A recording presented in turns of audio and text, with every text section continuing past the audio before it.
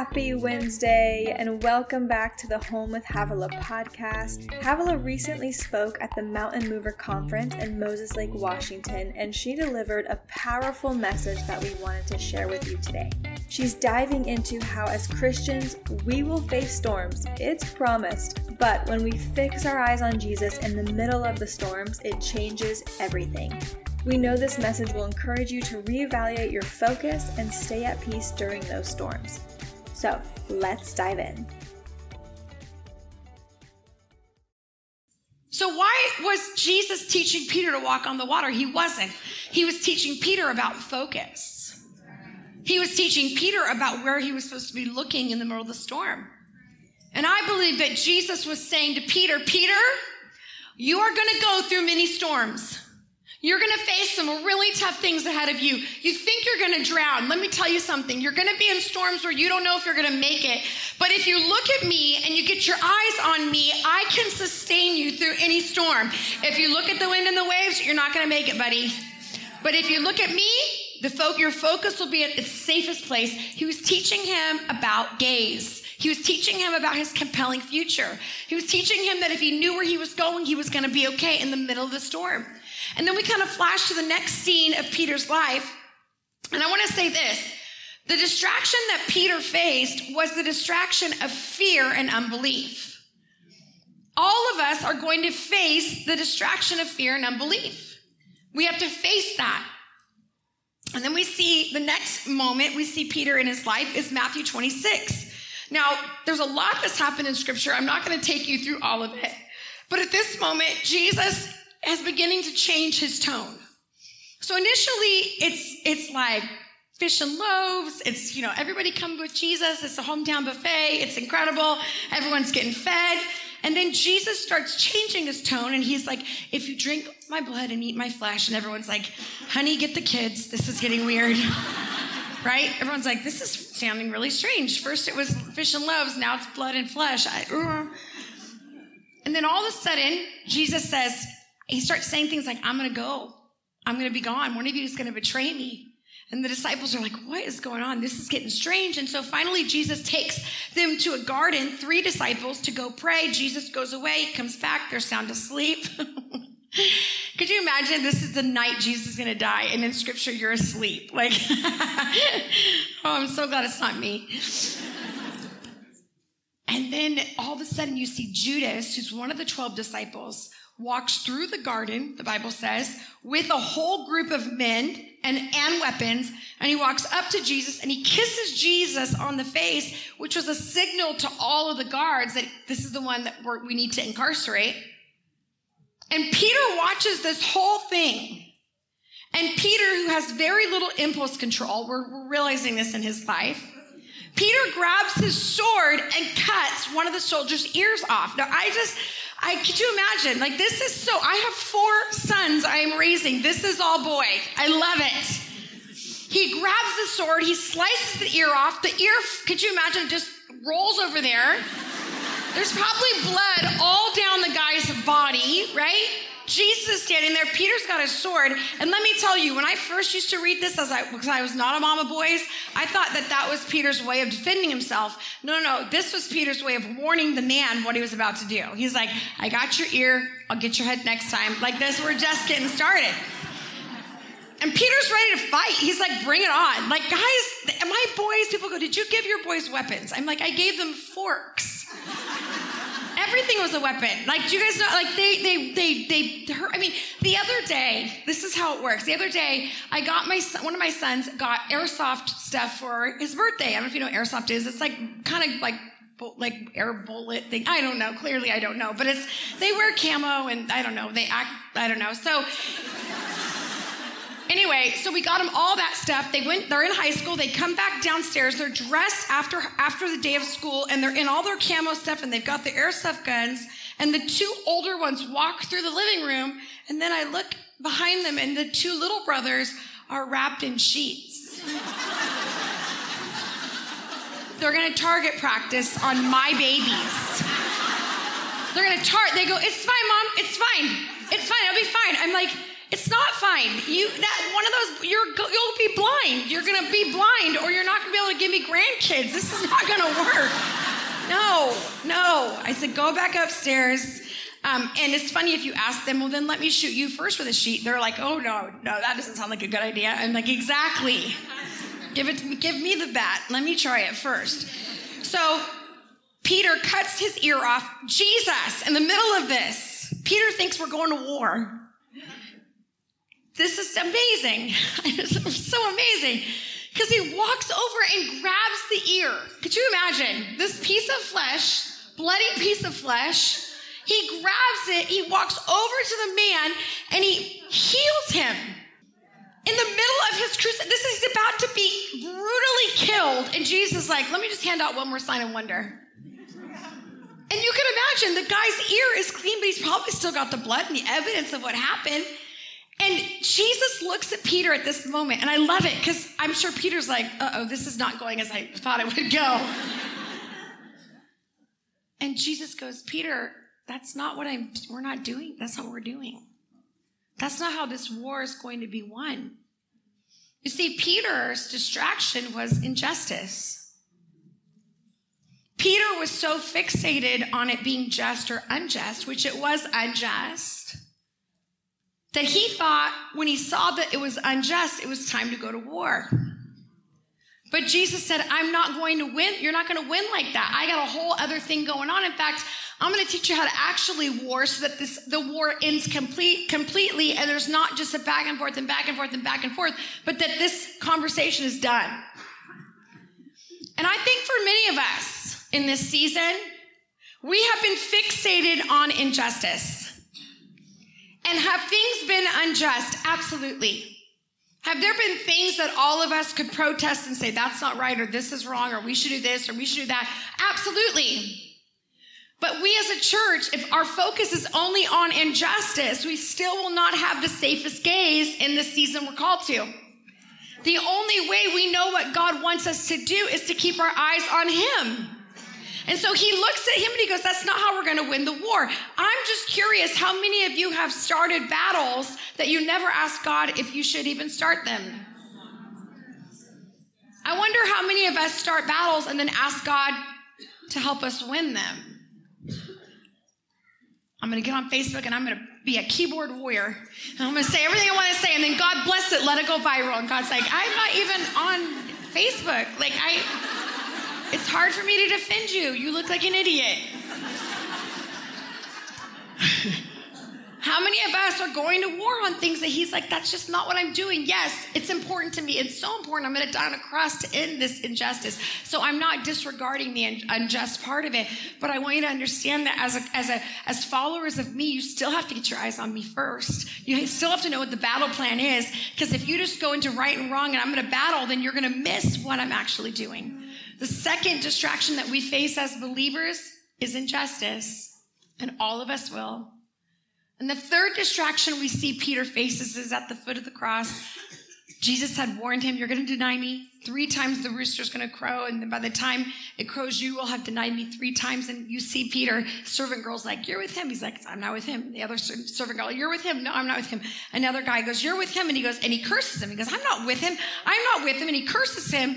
And then it says that the rooster crows. And if you read another passage in the same story, but in a different gospel, it literally said that Jesus looked at him from the cross. So he denies him. He looks up. Jesus makes eye contact with Peter. The same eyes that was walking on the water, the same eyes that was in the garden, is now at the foot of the cross. And he's saying, again, Peter, you're missing it. Your third distraction, our third distraction, my third distraction is self-preservation. And I'm telling you, in the culture that we're in right now, it is going to be very hard to be a Jesus-following, Bible-believing, truth-telling woman. And so I don't believe we're to fight. We're not supposed to start wars. Again, like I said, injustice, we're not out here trying to find that. But what I am challenging us on is how much of you are you self-preserving rather than saying, I got to get my eyes on Jesus. I'll never forget the time I gave my life to Christ. I was 17 years old.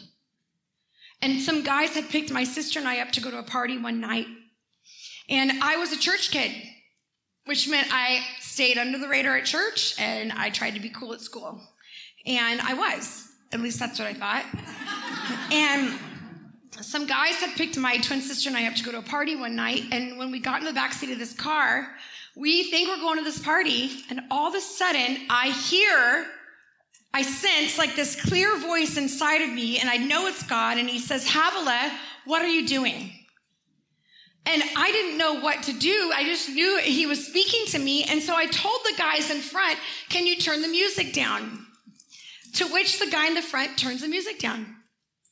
And I did not have a plan because I'm 17. I have no impulse control at this point. And so I just blurt out in the darkness of this car, I have a call of God on my life. And it's awkward. It's not pretty. There's no piano player. There's nobody. But when I say it, it's like everything just came into clear view. It was like I wasn't living in two worlds anymore. I was being honest. So I started to cry. And I'm not really a crier. I'm more like an angry person that leaks. But I started to cry. Anybody else like that? Okay. And so I start to cry and I look over and I realize I have not brought my twin sister in on what's happening right now. She thinks we're going to a party and I've now yelled out, I have a call of God in my life. And the vibe, I'm killing the vibe. So I look at her like, what is she thinking? And her and I, we are so close that when we look at each other, we can almost read each other's minds. Anybody have a sister like that? Like one look and we know exactly like, okay, you want to go? Yeah. Okay. You want to get that? Okay. You don't? Okay.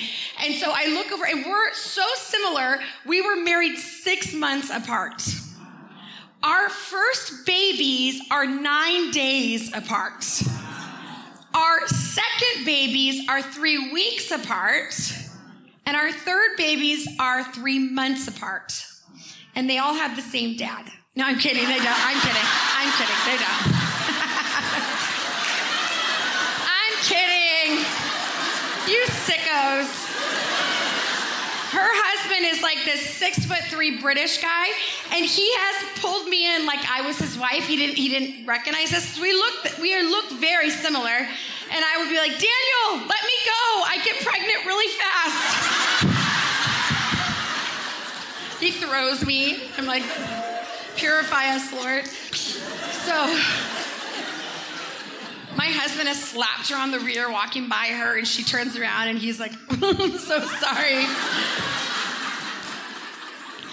So I look at Deborah, and I think she's like, what are you doing? And she's crying. So I know something's happening in this car.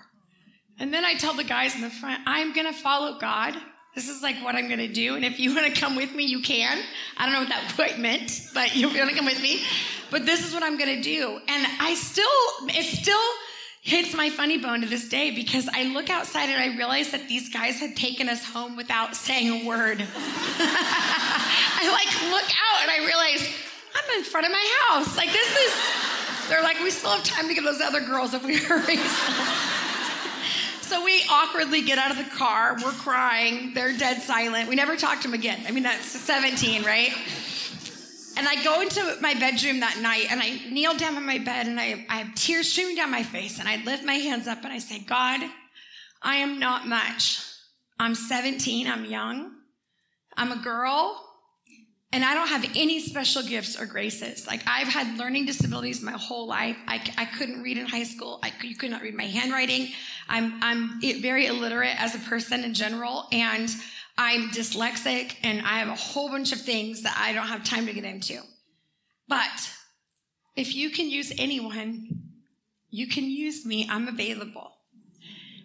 And how many of you ever said a prayer where you think God might send an angel to solidify the moment, but I didn't see anything? I turned my light off and went to bed. And I thought nothing happened. But what I didn't know is everything happened. Because when you believe it in your heart and you speak it with your mouth, heaven begins to move on your behalf. And all of a sudden, I knew my life had changed. And you know what? The distraction of self-preservation had kept me never seeing the face of Jesus, never seeing what he had for me. But when I got my eyes back on him, it's like my whole world opened up. And for many of us in the room tonight, We've been distracted by fear and unbelief. We've been distracted by the injustice that we faced. We've been distracted by self-preservation. And I believe that we can get our eyes back on Jesus. I want to invite the worship team to come play. I want to finish this last portion of my message. So at the end, could you imagine Jesus looks down at Peter? And Peter denies him at the cross. He's still going to go to the cross. He's still going to be killed. He's still going to go to a grave for 3 days. He's still going to be resurrected. Not everyone will see him. A lot of people will see him, but he goes to the right hand of the Father, sitting there right now at the right hand of the Father, hoping we get it together. And then Jesus dies. That's what the world knows. And then there's about 120 people that go to this upper room and they begin to pray because they said, oh, there's going to be a spirit that's coming. We don't know what it's going to be like. We don't know what it's going to sound like, but apparently there's going to be a presence that we're expecting. So 120 people gather. That's like this little section here. That's it. That's what's left. That's the rim. That's the end. Could you imagine? Jesus leaves the earth with 12 leaders, one of which had him killed, not a great leadership team, and 120 people, and that's how he's going to change the world. And they begin to pray. The Bible says as they're praying, all of a sudden a wind fills the room and tongues of fire sit on top of their heads, and they begin to speak in an angelic language, and all of a sudden they are filled with the Holy Spirit. That means not just God is here, but God is in us. Now we get to hear him and walk with him because he's within us every single day. We are never alone, and we have access to the thoughts and the heart of God every single day. And so as they're sitting up in this room, the crowd around them in Acts chapter 2, a crowd begins to gather. They think they're crazy. They're like, these guys have lost their mind. Those are the Jesus followers. Now they have a mental illness. What is happening? But as the crowd is gathering, they say to themselves, you know what? We should send somebody out there to talk to them. We should send somebody. Who do they pick? Peter. Of every man and woman in that room, they picked Peter. So Peter, the one that had in the wind and the waves sunk by looking at everything but Jesus. The one who had cut the guy's ear off in the garden and had fallen asleep at a time of prayer because of injustice, started a war Jesus wasn't gonna join in on. The one that at the foot of the cross denied Jesus to his face. And now he's going to go out there and tell the world about Jesus. And the Bible says that Peter walks out in front of this crowd of thousands of people, and he begins to preach God. He begins to preach Jesus. He begins to say that he is the way and the truth and the life. And he's beginning to tell them that everything Jesus did was true. Now listen, just ask yourself this question. Do you think Peter could have faced fear and doubt in the middle of that moment? Yes. Could Peter have faced injustice, the distraction of death? Yes, they killed Jesus. They crucified him. They put him in a grave.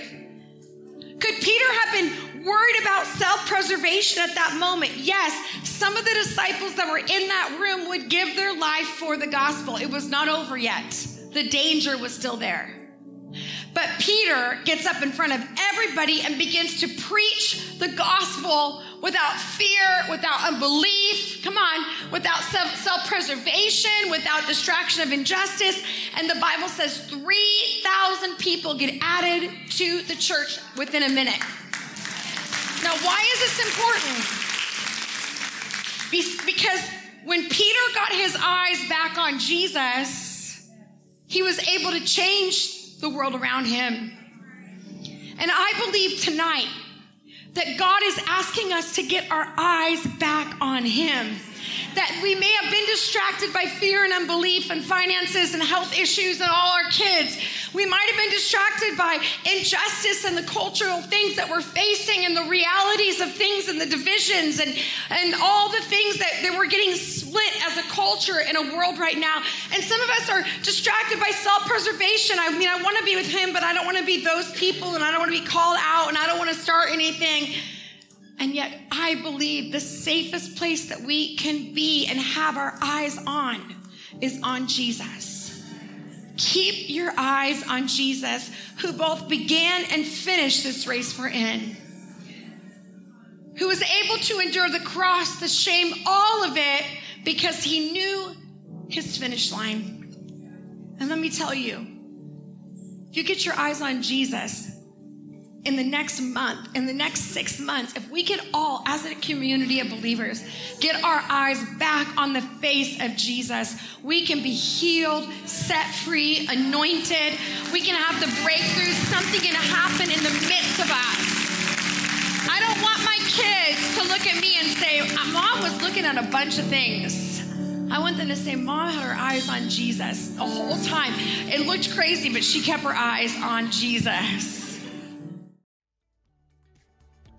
We hope you enjoyed this message. Thank you so much for tuning into the podcast today. We love this message from Havilah. It's so timely and needed for the days ahead.